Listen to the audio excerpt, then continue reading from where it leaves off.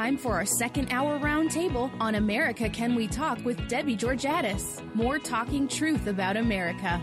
And welcome back to America Can We Talk. We are still in the studio with John Guandolo, so glad to have him here. Again, his book, I urge you to get, Raising a Jihadi Generation, Understanding the Muslim Brotherhood Movement in America, which segues well into my question.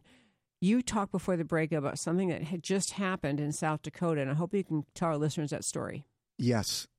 So a couple weeks ago, there was a Christian conference where Shahram Hadian, and former Iranian Muslim who's now a Christian pastor, and Brannon House were speaking, and a Muslim named Ihab Jabber showed up live, using his phone live on Facebook, shooting video, and he shot the Quran, a picture of the Quran he was holding, for about 40 seconds, and then scanned the crowd and was walking around. He was stopped by police because there's a no filming rule for security, because they were speaking truth about Islam, which is a capital crime in Islam, by the way, in Sharia. So there are security concerns there. Well, he ends up getting stopped. He lies and says his name is John Smith, and he just didn't know. He played it off, went to his car, and then sat in his car and brandished 5 different weapons, including rifles and pistols, and then has stated he had a lot of ammunition, stated that people inside should be terrified. And through other videos that he posted, and I went through his social media website at the request of Brannon and others, and see that he is a Sharia adherent Muslim who's very anti-police. He made specific threats against the people inside, Shahram and Brannon. This was brought to the attention of law enforcement, including the several videos that Jabber recorded and had on his Facebook site, threatening the people inside. And law enforcement not only didn't take any action initially, when Brannon House tried to file a formal complaint through the police department, they refused to take his complaint. And as has been reported now by a state representative who was at the event, who spoke with the Attorney General of South Dakota, the Attorney General refused to do anything. The prosecutor in Sioux Falls refused to do anything until this story, which has now gone international, has hit the major media. We put it out at Understanding the Threat, and it went out to other media. It went into European media, and Sioux Falls became the focal point. Here's a guy who's a jihadi, getting ready to act right after we just had people killed in Fresno, California, people killed overseas in Paris again, and yet the police and the prosecutors failed to act. Well, just Friday, they finally, 12 days after this all happened, because of the pressure, after they said, we don't have anything to arrest him on, they finally went in, got the arrest warrant. The SWAT team went in and arrested him. And not only was he there and did they arrest him, but they found methamphetamine. So you have a guy who potentially was methed up with weapons, saying, here's who I am, here's what I'm going to do, and nobody did anything until public pressure, not their duty, not their legal duty to act, right? Now, if this were a white supremacist who was making these, that guy would have been locked up in 5 seconds. And this is, when I said earlier, this is a war on narratives. They control them. Actually, let me just close this by saying what the guy who led the Counterterrorism Technical Support Office at the Pentagon, the Irregular Warfare Section, said on national radio on Sean Hannity's program. The Muslim Brotherhood controls the national security decision-making process in this country as it relates to this issue, terrorism and Islamic matters. And they do it by shutting down all discussion of this issue. So when these things come in front of them, now they're not even arresting people who are threats to the community. That's how bad it is. I find it just staggering, and this is, I mentioned on the break, a very short segment, like a minute, but I do want to ask you if we can quick get a summary on this. You said in your book, the Muslim Brotherhood has dozens of jihadi training camps in the U.S. and has had them here since at least 1981. Okay, do the authorities know about this? What can we do about this? Are we doing anything? Well, our experience, UTT, Understanding the Threats experience, when we go around the country, first of all, we're the only organization training law enforcement about these matters and about how to proactively find terrorists, jihadis, and the terrorist network, and we map it out for them in their area. Well, no, nobody else is doing that. Our experience is 100% of the police have never heard this information.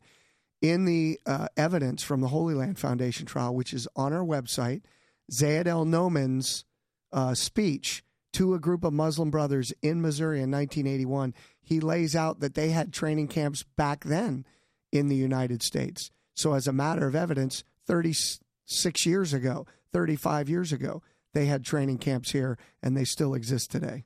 Okay, I know this mean guy in the boards is going to start turning the music on. I'm trying to talk, so we only have just a few seconds left. What is your website? And we're speaking of John Guindol, your website, what people can go to hear more about what you do. It's Understanding the Threat. We encourage you to sign up for the newsletter. Find us on YouTube. Subscribe to Understanding the Threat's channel there. On Facebook, UTT_USA. Like us on Facebook and learn about this threat and bring our training program to your sheriffs in your town.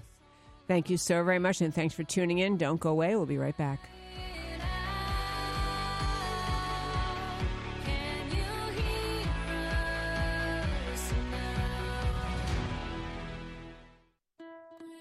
Could you lose your career because of your faith? Could your pastor be sued because of his sermons? Can students and teachers be punished because of what they believe about God? Can the government or even your employer force you to violate your beliefs? Get the answers and, if necessary, legal protection from First Liberty Institute. First Liberty is the nation's largest legal organization dedicated exclusively to restoring religious freedom in America. In fact, First Liberty's nationwide network of top attorneys win over 90% of their cases. They've won at the Supreme Court all the way down to local schools. Visit firstliberty.org to learn more about how First Liberty is protecting religious freedom for all Americans in the workplace, public schools, your church, the military, and more. That's firstliberty.org. If you want hope for religious freedom and a free listing of your rights, go to firstliberty.org now. Attention Ronald Reagan fans. What is the one item most sought after by Americans who love the Gipper? It's Young America's Foundation's Reagan Ranch Calendar. Young America's Foundation is the leading youth outreach organization dedicated to ensuring that increasing numbers of young Americans understand and are inspired by the ideas of individual freedom, a strong national defense, free enterprise, and traditional values. New audiences of young people across the country are introduced to conservative ideas through Young America's Foundation's programs, including the Reagan Ranch program. The Reagan Ranch Calendar contains spectacular images of the Gipper enjoying his beautiful 688-acre ranch, the Western White House. For a limited time, the calendar is free. Even shipping is free. To receive your beautiful Reagan Ranch Calendar from Young America's Foundation, call 800-USA-1776 and mention the phrase Reagan Gift. Again, the number is 1-800-USA-1776 and Reagan Gift is the code. Learn more about Young America's Foundation at www.yaf.org. That's yaf.org. The National Center for Policy Analysis brings together the best and brightest minds to tackle the country's most difficult public policy problems in healthcare, taxes, retirement, education, energy, and now national security. The NCPA works to develop and promote private, free market alternatives to government regulation and control, solving problems by relying on the strength of competition in the private sector. As America's think tank, the NCPA wants to make sure you have access to simple, clear solutions to the issues that matter to you. Come get to know the NCPA at one of their events and join the conversation by following them on Facebook, Twitter, or Instagram. To get policy solutions delivered straight to your inbox, sign up for the NCPA free email newsletter or subscribe to one of their policy blogs. To get involved with America's think tank, go online today to ncpa.org. The NCPA would love your support, and you'll love being part of the solutions to America's challenges. So go to ncpa.org. That's ncpa.org. America faces unprecedented threats to our national security. The Center for Security Policy, based in Washington, D.C., is a national leader focused on the organization, management, and direction of public policy coalitions to promote U.S. national security. The center is a special forces in the war of ideas, dedicated to identifying opportunities and challenges likely to affect American security, and acting promptly to ensure that they are the subject of focused national examination and effective action. The center enlists support from executive branch officials, key legislators, and other public policy organizations, and brings these teams together to develop and shape policies that will keep America safe. Check out centerforsecuritypolicy.org for the latest news and developments, brought to you by America's leading security experts. Becoming and remaining informed is one of the best ways every citizen can be a part of the mission to keep America safe. That's centerforsecuritypolicy.org.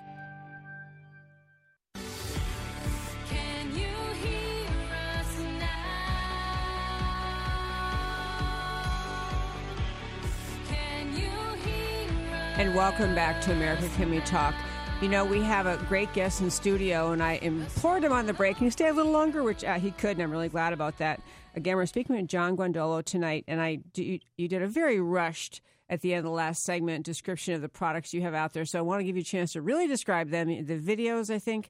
Tell our listeners what you have, and then I want to go back, and I want you to explain to me why in the United States of America we actually have jihadi training camps that we have not just removed. But first, just so people know how to find you and what your stuff is. Well, again, it's understandingthethreat.com is the website.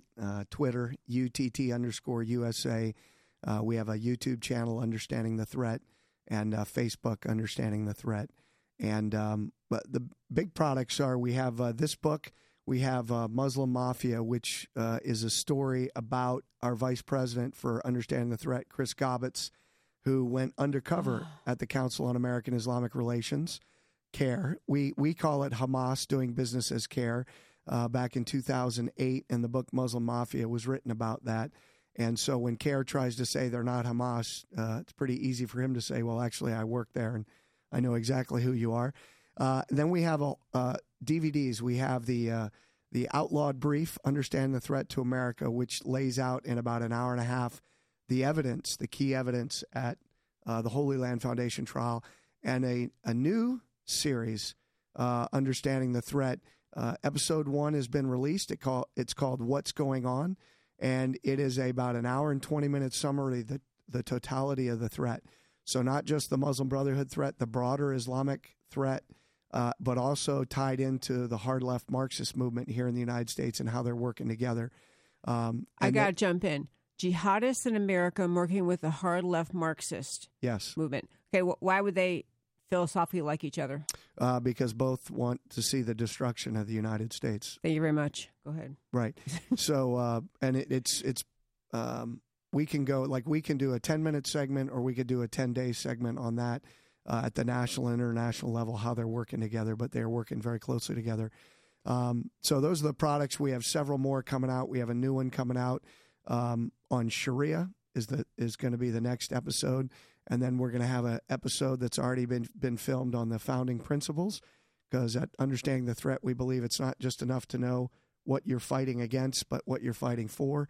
And then a number of others coming out. And then finally, we have a new book coming out, hopefully in about 5 weeks now. I think we're in the final stages, called It's All About Sharia, because everything that we see, if you understand what Sharia is and what it requires, when you understand the world from the jihadis' lens, all of what we're witnessing makes sense. Okay, one thing you said in your book that I meant to mention. So John Guandolo, to whom we're speaking tonight, actually does training for the military, federal officers, security forces, police departments.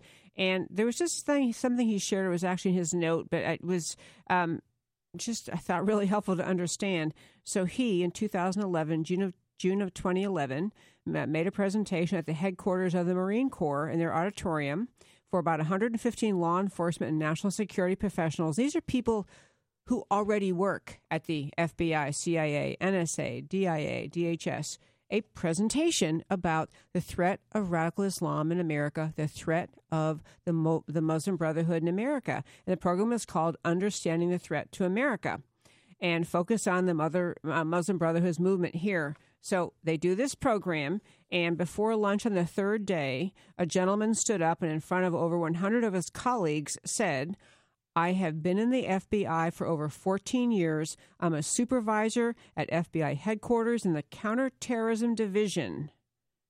Okay, supervisor in the Counterterrorism Division. I've never heard any of the information you all have put out here. Honestly, folks, it's like it just couldn't be more valuable. And I think that if the American left and the media want to just put their fingers in their ears and say, la, la, la, I don't want to hear it, they're not keeping us safe. And which segues well into the other thing I wanted to have you go back to, which is there are really jihadi training camps on the ground in America. Where are they? What exactly are they training people to do? And who is on top of this? Okay, so if I could segue from what you just said, that's a great story. The end of that story is after that FBI supervisor said that, I asked the whole audience, how many of you knew this information before you came in here 2 days ago, 3 days ago? And nobody raised their hands. Now, these are people at CIA, FBI, DHS, all the organizations you just mentioned, including state and local law enforcement. That's what I mean when I say this is a war of information. The same hard left anti-American organizations like the Southern Poverty Law Center, the ACLU, Hamas doing business as CARA, Jihadi working together with the media. Everywhere UTT goes, the media, the SPLC, the ACLU try to shut us down. Why? Because they know we're the only ones putting our finger and directly identifying the threat by name in every city we go to. And because of that, we right now, as we're sitting here in the studio, investigations have been opened up in several states that we are working with directly based on our training on terrorists that they otherwise not only wouldn't have opened up, they had no idea that these organizations were in their county, in their state. That's the value of this. So to talk about these training camps is important, but they wouldn't even understand any of this if they didn't have this training because it's all been shut down at the federal level.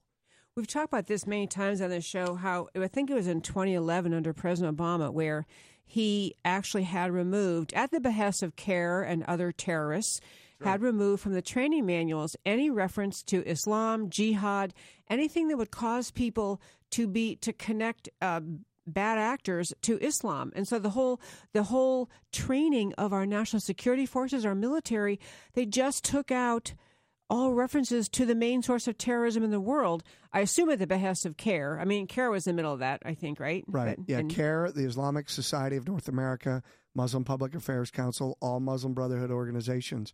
So this is what I'm talking about. When we talk about controlling the narrative, information war, when they can stop the federal government at the White House, FBI, DHS level from even speaking and using the terms that terrorists, if you will, jihadis use to define themselves, that ensures we will never be able to target the bad guys and they will actually win. But that's it. And that's how they're fighting this war. They're shutting the discussion down and they are stopping police from actually putting handcuffs on real terrorists because now everybody's so healed back and afraid to act because you just nailed it. It offends Muslims. So when people say they'll never impose Sharia here because we have the U.S. law here and all that, that is the imposition of the Islamic law of slander without ever going into a court. The Islamic law of slander says it is a capital crime to say anything about Islam that offends a Muslim that he would, quote, dislike. That's how they do it. This is how bad it is. Now, to people out there that have no understanding of this, this may sound over the top, but when you understand this, they are crushing us right now. And in fact, I would argue, and we do argue, they're going to win this war here in the United States if we don't turn this around immediately. Exactly. And I think that was part of what actually hurt Hillary Clinton in the last election cycle was continuing to take the tact. I think she maybe finally said radical Islam once, but continuing to take the tack that President Obama took, which was he wanted to call it countering violent extremism. He would never acknowledge that the problem with terrorism is linked directly to Islamic teaching, and did not want to say the words radical Islam, and Hillary Clinton didn't either. And I think, honestly, is one of the refreshing things about Donald Trump. Love him or don't love him, he actually said what had to be said, and people thought, I'm so refreshed by the truth. I want to mention one other thing that I noticed about your book. So we've had in the show before Andrew McCarthy, who's just, a fabulous writer and thinker, and he was the prosecutor of the Blind Sheikh. He's now at National Review. He writes brilliantly. So he, in this book I'm describing to you, Raising a Jihadi, wrote the foreword. And one thing, this is a good thing to close on, but he talked about the idea you have to be able to say, first of all, that he would write a foreword to this book is another good reason to buy it, because it's a signal, it's such high quality. But he also used the expression Islamic supremacist, another great word to say in some way or other, you have to recognize Islam is just not another religion like every other one. The core idea of Islam is the supremacy over everybody else. Right. And look, 100% of Islamic books, textbooks for junior high, high school, the highest authorities in Islam, all define Islam as a complete way of life governed by Sharia. 100% of all published Sharia on the planet mandates jihad until the entire world is under Islamic rule. That's it. That is it. This is Debbie Georgatos. Thank you, John Guandola, for joining us today. And come back after our break. We'll be joined by Lieutenant Governor Dan Patrick, changing subject entirely to the great state of Texas. Don't go away.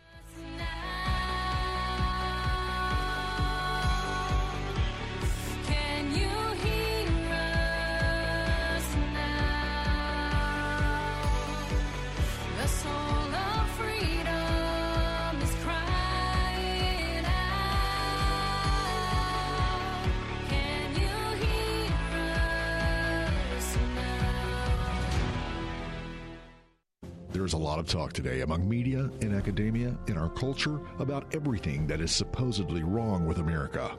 Political correctness tries to dictate that we must stop thinking that America is exceptional. America's bravest have our back in the air, at sea, and on land. But who has America's back in the culture?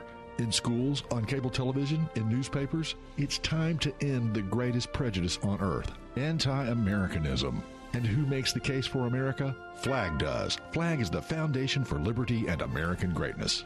FLAG has America's back on the cultural battlefield. FLAG is a non-profit battle tank working to change the cultural and media narrative about America. If you think it's time to stand up for America, join the Foundation for Liberty and American Greatness. Your support of FLAG is an investment in the America your children will inherit. Visit their website at flagusa.org and consider donating. All donations are 100% tax deductible. That's flagusa.org. Texans have a long tradition of independence, and we don't like being told what to do, especially by liberal bureaucrats 1,000 miles away. That's why for 30 years, the Dallas-based Institute for Policy Innovation has fought Washington's efforts to take more of your money and freedom. IPI works every day to keep taxes low and freedom high, to promote free market health care, expand energy security, protect intellectual property, and combat onerous regulations that destroy American jobs. Politicians often talk smaller government, but then vote for more of it. By contrast, IPI has never veered from its mission to defend the Constitution and fight for freedom.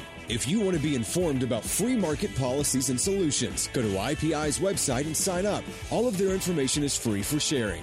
Help IPI restore liberty and economic growth. Go to IPI.org today. That's IPI.org. One more time, go to IPI.org today.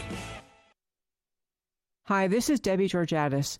On my radio show, we have the theme music by Krista Branch that has the refrain, I am America. I chose it because it summarizes what I think is a really important truth about America. We the people are America. We the people are blessed with extraordinary power in our country, and we have to use that power to keep America strong and free for everyone. And how do we do that? We have the responsibility to understand the issues facing our country, to get beyond soundbite and slogan politics.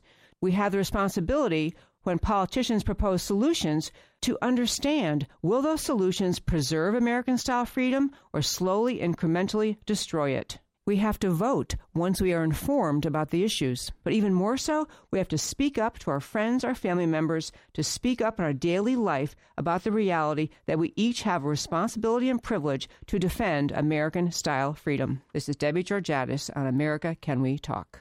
If there's one thing the conservative movement needs, it's a leader. And we have one, the Heritage Foundation. Heritage gets in the trenches on Capitol Hill. They promote principled solutions directly to lawmakers in Washington. And unlike politicians, they don't waver or compromise. But they're not a Washington institution. There are tens of thousands of Heritage members and supporters in North Texas alone. And they're on a mission to grow that number and build the conservative base. You can become a Heritage member by going to joinheritage.org today. I've been a member of Heritage myself for years. I have Heritage experts on my show, and I rely on their analysis to get the facts out. As a member, you'll get updates on the fight for America from Heritage President Jim DeMint, plus exclusive invitations to conservative events right here in Dallas or wherever you are in America. So join the growing movement. Find out more at joinheritage.org. That's joinheritage.org.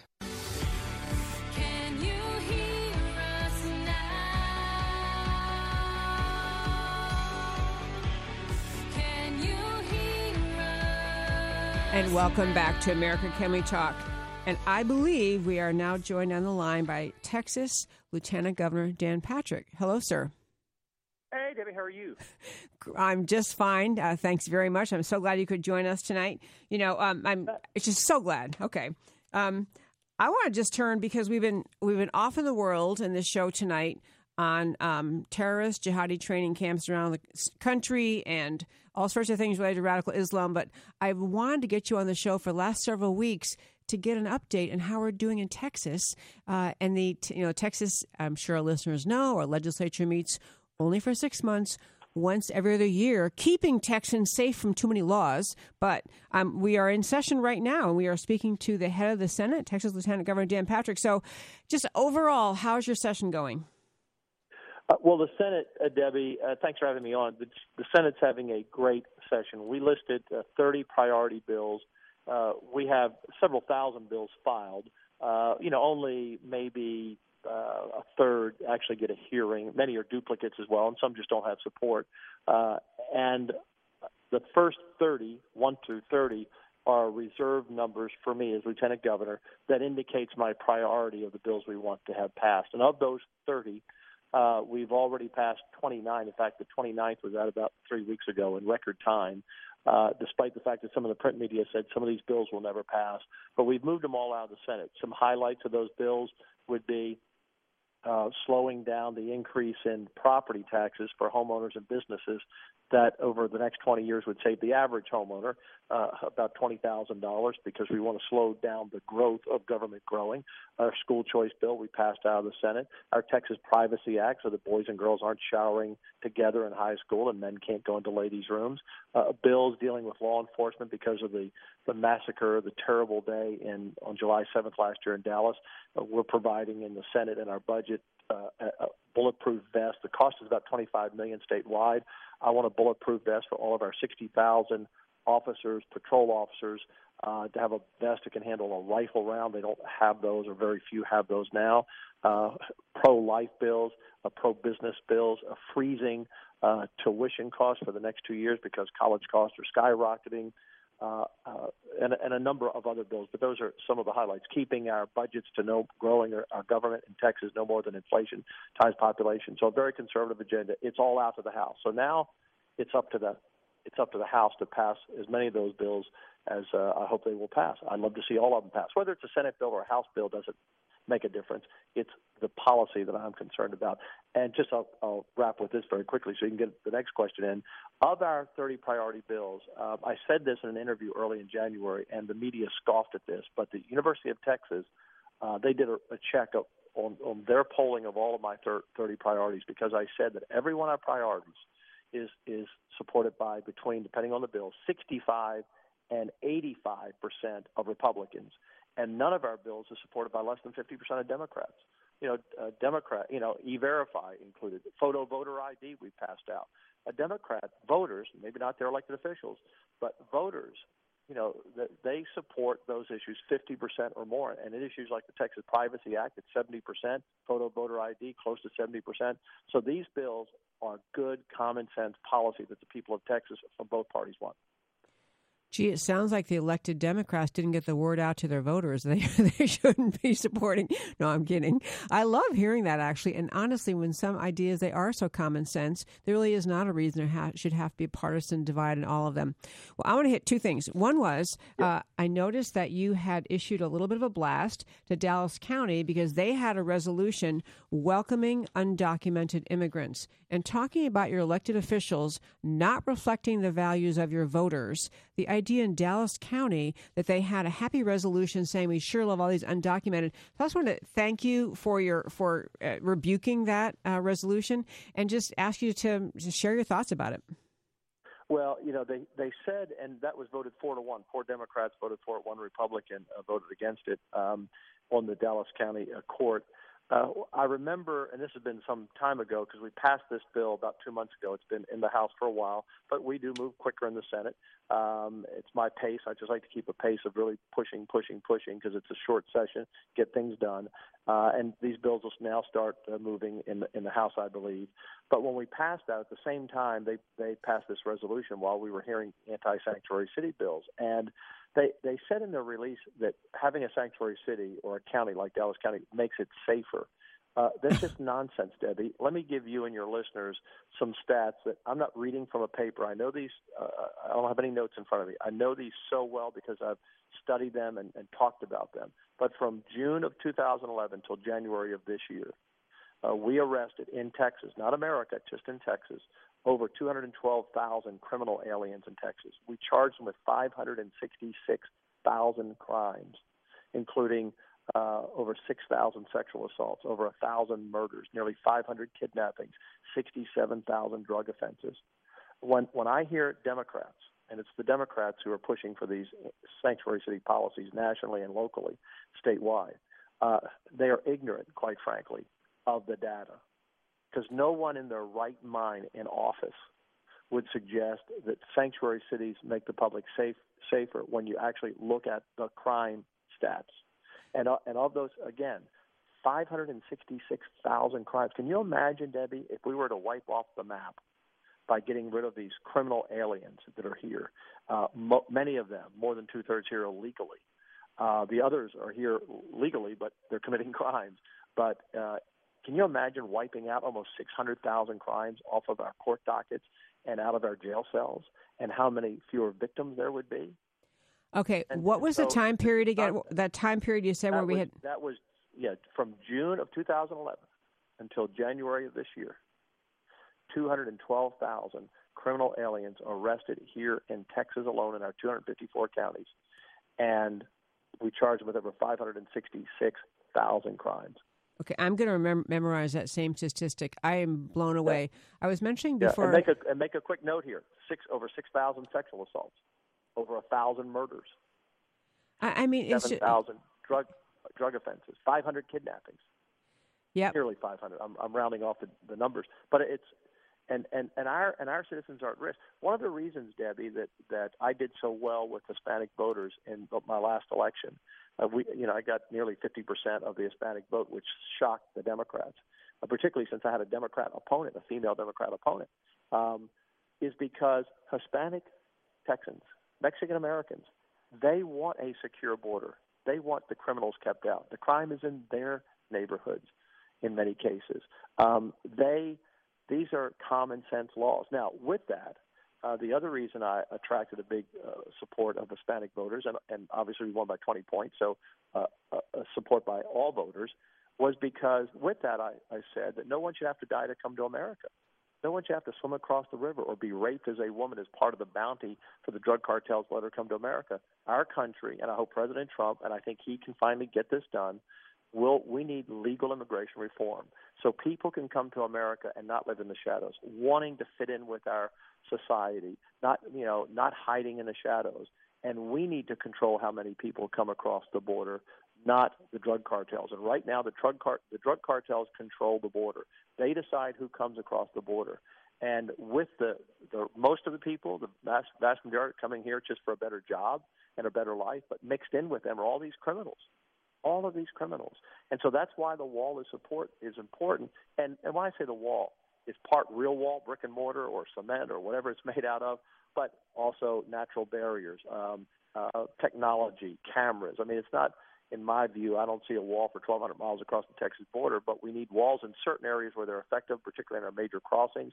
We don't need them out in no man's land where we can spot from a helicopter people from miles away trying to cross the border, and the underbrush is so difficult no one crosses there. But that's why we need it, because when we catch these criminals and we deport them, right now it's easy for them to come right back. And how many times have you seen, Debbie, in the news, such and such was arrested the fourth time they crossed the border? So that's why we need it. This isn't just rhetoric by Trump for a bumper sticker cliche. This is real. Could not agree more. In fact, that's where we're going to go to the next segment. And now you need to go at the end of this one. We're going to go to that. The next segment is the battle continues over sanctuary cities. We have a little less than 1 minute left. We're speaking with Texas Lieutenant Governor Dan Patrick, good friend, great leader in the Texas Senate. Last question, and it's like 30 seconds, but is the budget going to be, I understand you appointed your delegates to the budget conference coming up, but are you anywhere close with the House, or is that going to be a big project? Well, the budgets are actually close now in dollar amount. They were very high. They've cut to come down to our numbers. You know, the comptroller tells us how much we have to spend based on estimated revenue over the next 2 years. So that we're fairly close. It's how we fund it. The House wants to take $2.5 billion out of the rainy day fund for ongoing expenses, programs, and people. That's not what that fund is for. We will not spend rainy day fund in the Senate. So I'm hopeful we can agree to a budget on how we fund it by the end of May. Otherwise, we'll be in a special session. But rainy day fund, remember, it's our base savings account. Yep. It's meant to either pay down debt for disaster times, but mostly it's for, Debbie, when we have agreed to pay for something years out in advance. Because remember, this budget we're passing this year will appropriate money for the next 2.5 years. Got to jump in. 10 seconds left. We need the rainy day fund to pay those bills when we don't have it. We do not prop up our budget moving forward with rainy day funds. Dan Patrick, we love you. Thank you so much. Thank you. Appreciate it. On August 2nd, 2006, Debbie Lee was notified that her son, Mark Allen Lee, had been killed, becoming the first Navy SEAL to lose his life in Iraq. She had no choice about the news that was given to her, but she did have a choice how she responded. In response to her son's amazing last letter, she founded America's Mighty Warriors to honor the sacrifices of our troops, the fallen, and their families by providing programs that improve quality of life, resiliency, and recovery. Whether America's Mighty Warriors is hosting retreats for families of the fallen, helping heroes heal who are struggling with traumatic brain injury or post-traumatic stress disorder, providing relaxation at the Heroes Hope Home, stepping in when an injustice is committed, or doing random acts of kindness.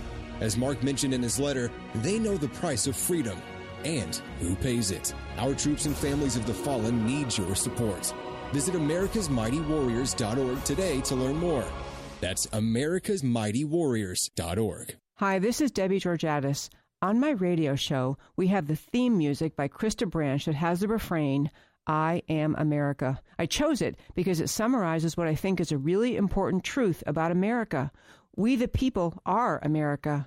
We the people are blessed with extraordinary power in our country, and we have to use that power to keep America strong and free for everyone. And how do we do that? We have the responsibility to understand the issues facing our country, to get beyond soundbite and slogan politics. We have the responsibility, when politicians propose solutions, to understand, will those solutions preserve American-style freedom or slowly, incrementally destroy it? We have to vote once we are informed about the issues. But even more so, we have to speak up to our friends, our family members, to speak up in our daily life about the reality that we each have a responsibility and privilege to defend American-style freedom. This is Debbie Georgatos on America Can We Talk.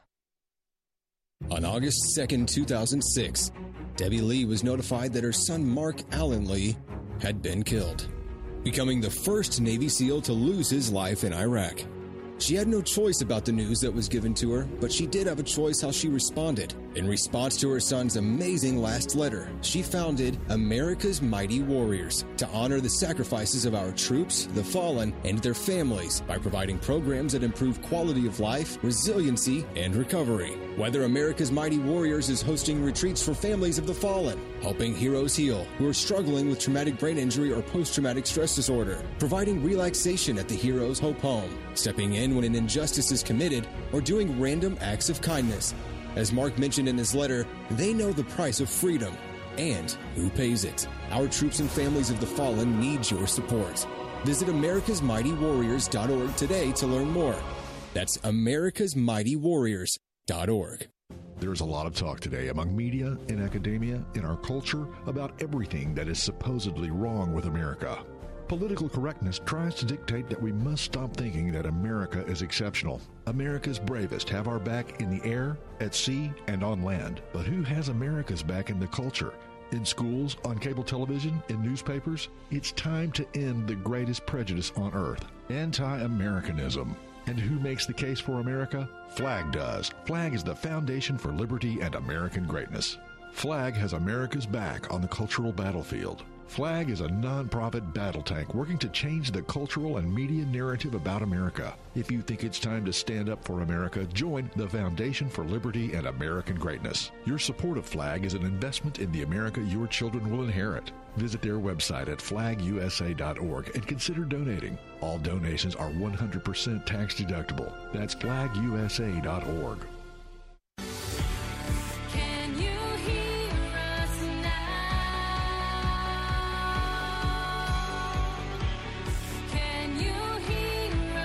And welcome back to America Can We Talk. This is always the fastest and funnest 2 hours of my week, and I want to quickly thank our sponsor, without whom the show would not be possible.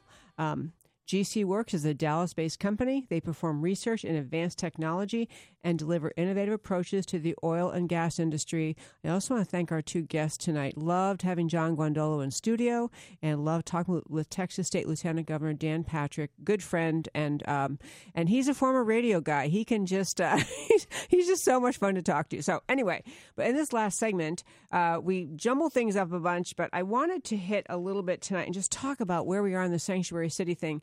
Especially because, as if you've been listening just prior to this, Lieutenant Governor Dan Patrick was on and commenting on, the fallacy that the left comes up with that, sanctuary cities, you can't crack down on them because that'll make life more dangerous. And the specific example, I think I was telling Kirby, my Right View Roundtable friend here, before we got started, there was some host making the argument on a news show that, suppose you are a woman who is a victim of domestic violence but you're afraid to call the police because your husband is an illegal alien, and you're afraid if you call and he gets arrested, then he might be deported.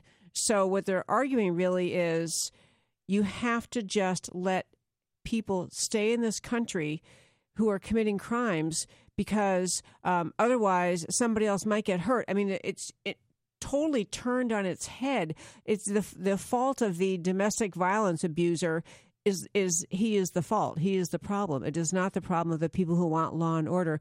And as statistics that Jan Patrick just shared with us, the crime that occurs in low-income communities at the hands of illegal aliens really hurts the poorest, lowest-income Americans. They're the victims. Debbie, one of the things that you probably learned in law school is bad cases make bad law, but I speak a lot on ethics, and this is really what we're talking about, the ethics and moral policy, and that is convoluted, bizarre cases do not establish a moral principle. And so we recognize that there were always going to be a couple of those difficult ones. And I'm sure that they sat around a table and tried to think of the most difficult situation of a woman who is being abused in domestic abuse. And so we don't want him to be deported. Well, but we do want to save her life. So even the best example they could come up with isn't a very good one. But that's not what we're talking about. In most cases, we're talking about serial rapists, gangbangers, all sorts of individuals who have been engaged in all sorts of crimes which we would incarcerate individuals in this country if they were citizens, but because we're not, we try to deport them, but they come back again, and they actually gravitate to those cities that are sanctuary cities. And as Dan Patrick mentioned, just for the state of Texas, and I've looked at it nationally, it actually increases crime. So, again, the question should simply be, do you want a policy that puts more people at risk and increases more crime, or do you want a policy that decreases the crime rate? And I think everybody, when they think about it that way, comes to a very obvious answer. Could not agree more. And it's interesting, this parallel to what we're talking about, compare with something we talked about in the first hour. Speaking truth about something is refreshing to people. When Donald Trump was willing to say, we actually have to have a secure border, and we have to know who's coming, and we have to crack down on illegal aliens, especially those who've committed crimes. These were unspeakably, politically incorrect, unbearable things for the left to hear. But a lot of Americans said, yeah, I'm with him. And it's the same thing with respect to terrorism. This notion that we can't identify the real problem. We can't link terrorism to Islam, even though they are interwoven. And finally, Donald Trump came along and said, actually, we have a problem with Islam. We have a problem with terrorism. And so he recognized the problem, spoke it, and then tried to carry it forth in policies. And the left just kind of wants to have if we don't say the problem, it will go away and not be real attitude. Well, and again, a lot of this is emotionally driven, and that is, again, give me a situation, as we just talked about a minute ago, of a woman that is being abused, but she doesn't want her husband deported back to Mexico. Well, that plays on your heartstrings, but you have to back off a little bit and just think about what makes some sense. And one of the things I'm going to say, Debbie, right now is we're at a tipping point. There comes a point in time where if you have so many individuals disobey the law, then the law is simply not enforced. Individuals driving around right now listening to this program might actually be exceeding the speed limit, but most of them don't get pulled over because the police recognize that sometimes people can speed 5 or 10 miles over the speed limit. We just can't go after everybody, so we stopped enforcing some of the speed limits. By analogy, if we have more and more of these cities begin to have sanctuary cities, and then we have even California wanting to be a sanctuary state, eventually we won't have any rule of law because we'll eventually throw up our hands and say there is nothing we can do to deal with the immigration problem, and the United States will cease to be a country in the sense of a country that protects its borders. So this is why I think this is an important issue. So whether at the state level, which is what Texas is doing right now, we heard from Dan Patrick, or at the national level, what the Attorney General wants to do, Homeland Security, and President Trump, I think either you move it one way or the other, because if you allow more and more states and cities to become sanctuary cities or states, it's already over at that point. I love that point. I love all those points, Kirby. And additionally, as you say, you lose the idea of law. It's just it really isn't law anymore. But then really, what's the idea of citizenship? If we have a category that's citizenship, and to be a citizen, you have to have met some requirements. You either are born here or you in some way acquire legal citizenship. But the next thing that happens when you have a growing legal immigrant population and we don't crack down on them and they live in the cities and we don't ever question that, at some point you're going to have the left saying, well, gee, they're working here, they're paying taxes, they're paying sales tax at least, they should be able to vote. I mean, you pretty soon lose the whole notion of a citizen and a not citizen. And also you lose track of who's here. You don't even know who's in your borders because you aren't ever going to try to remove the people or even identify the people who have no right to be here. So, I agree with you. It's an emotional tug thing, and I think a lot of people feel sympathetic because they know people who are illegal aliens, or they suspect perhaps the people who, mow their lawns or workers in other places might maybe be illegal, and they kind of feel bad because they're nice people. But there's nothing mean about establishing policy that says we're going to be a nation of laws, and the laws have to matter or else they don't. You're right that thankfully not every person who speeds gets pulled over, but at some point, if you just entirely lose the notion of the right to be here or not, it's a free-for-all. Well, and it's amazing to me that the crime rate keeps going up because we decriminalize almost everything, Think about this, there are so many things that used to be crimes just 20 years ago that aren't crimes now. And again, if we just simply cannot enforce the rule of law, you end up with anarchy, or you end up with the balkanization of America. And that's another real concern, where you have then various barrios where only Spanish is spoken, or you have, like we talked about, Muslim training camps, or you have no-go situations. And if you want to see what that looks like, go to France and see some of those no-go zones. Go to the Balkans, from which the term balkanization comes from, where you've got so many different ethnicities and various nationalities and languages, and you have no social cohesion. And that might work well in the old world because you have centuries of tradition. But we're a melting pot country, and you can just imagine the decline of America that will come if we have less social cohesion than we have right now. It would fall apart. Amen to that. We only have 4 minutes left, and so we had a real, Rush Limbaugh uses a stack of stuff. I have a lot of papers I bring to the studio, and they're very neatly clipped together, but we didn't get to a lot of our topics, but I do want to talk about the Ann Coulter story just very briefly, because is it Thursday, I think she's supposed to speak? I think Berkeley? It's coming up. Yeah, I don't know exactly, but I think you might be right. Yeah. And so Ann Coulter, who's, if nothing else, a firebrand, invited to speak at Berkeley, and then a lot of protests and uninvited, and then the school said essentially they couldn't guarantee her safety, so then they invited her to speak to come another time because there was such a protest.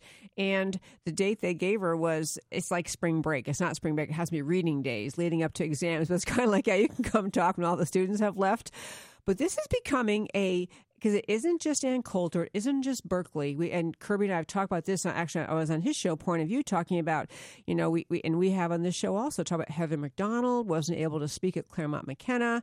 We have Berkeley at the scene of, that was Milo Yiannopoulos, was Berkeley too, right? Yeah, and of course then we have Charles Murray up there in Vermont, and so and there are just a few other examples, and in each particular one of these cases, you have the individuals that call themselves liberal giving some verbal affirmation to free speech, but until you put somebody in jail or until you expel a student, there's no deterrence. And if there's one thing, Debbie, you and I have spent some time talking about, it's the need for deterrence, whether it's a wall, whether it's a police officer pulling you over for speeding, whether it's deporting individuals that are here illegally that commit a crime, or whether it's individuals who aid and abet the violence that has taken place. And let's recognize that, especially when we talk about Charles Murray and what took place there, one of the individuals did go to the hospital. It was a progressive professor who invited him, but she had a concussion, and she wrote about later in New York Times she had to spend a week in a dark room.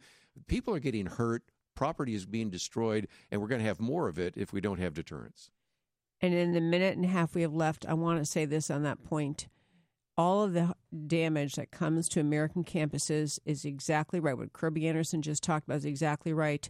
But we're really losing, and I want to close with something to kind of tie back to with the way we started the show. What we're really losing is the notion of that it's a hallmark of Western civilization, the ability to have spirited disagreement, to hear each other's views, to go back and forth, recognizing your neighbor doesn't agree with you or your professor doesn't. What has happened on America's campuses is the students think, I don't even have to listen. In fact, I can shut you down. You can't talk because I might get my feelings hurt. And these students then leave campus and go out in life and discover, hey, actually in the workplace, I have to put up with things I don't like. Generally in life, there may be politicians I don't like.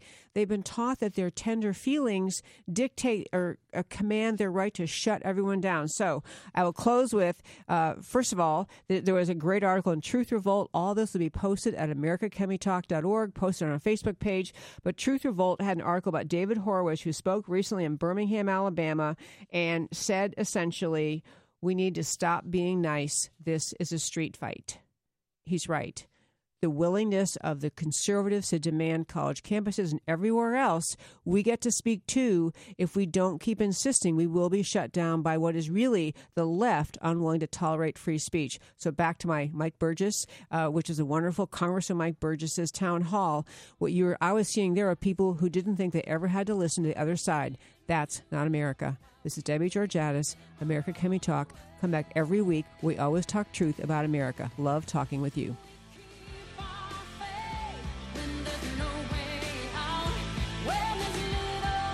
Thank you for listening to America Can We Talk with Debbie Georgatos. To learn more or to contact Debbie, go to americacanwetalk.org. America Can We Talk? Truth about America.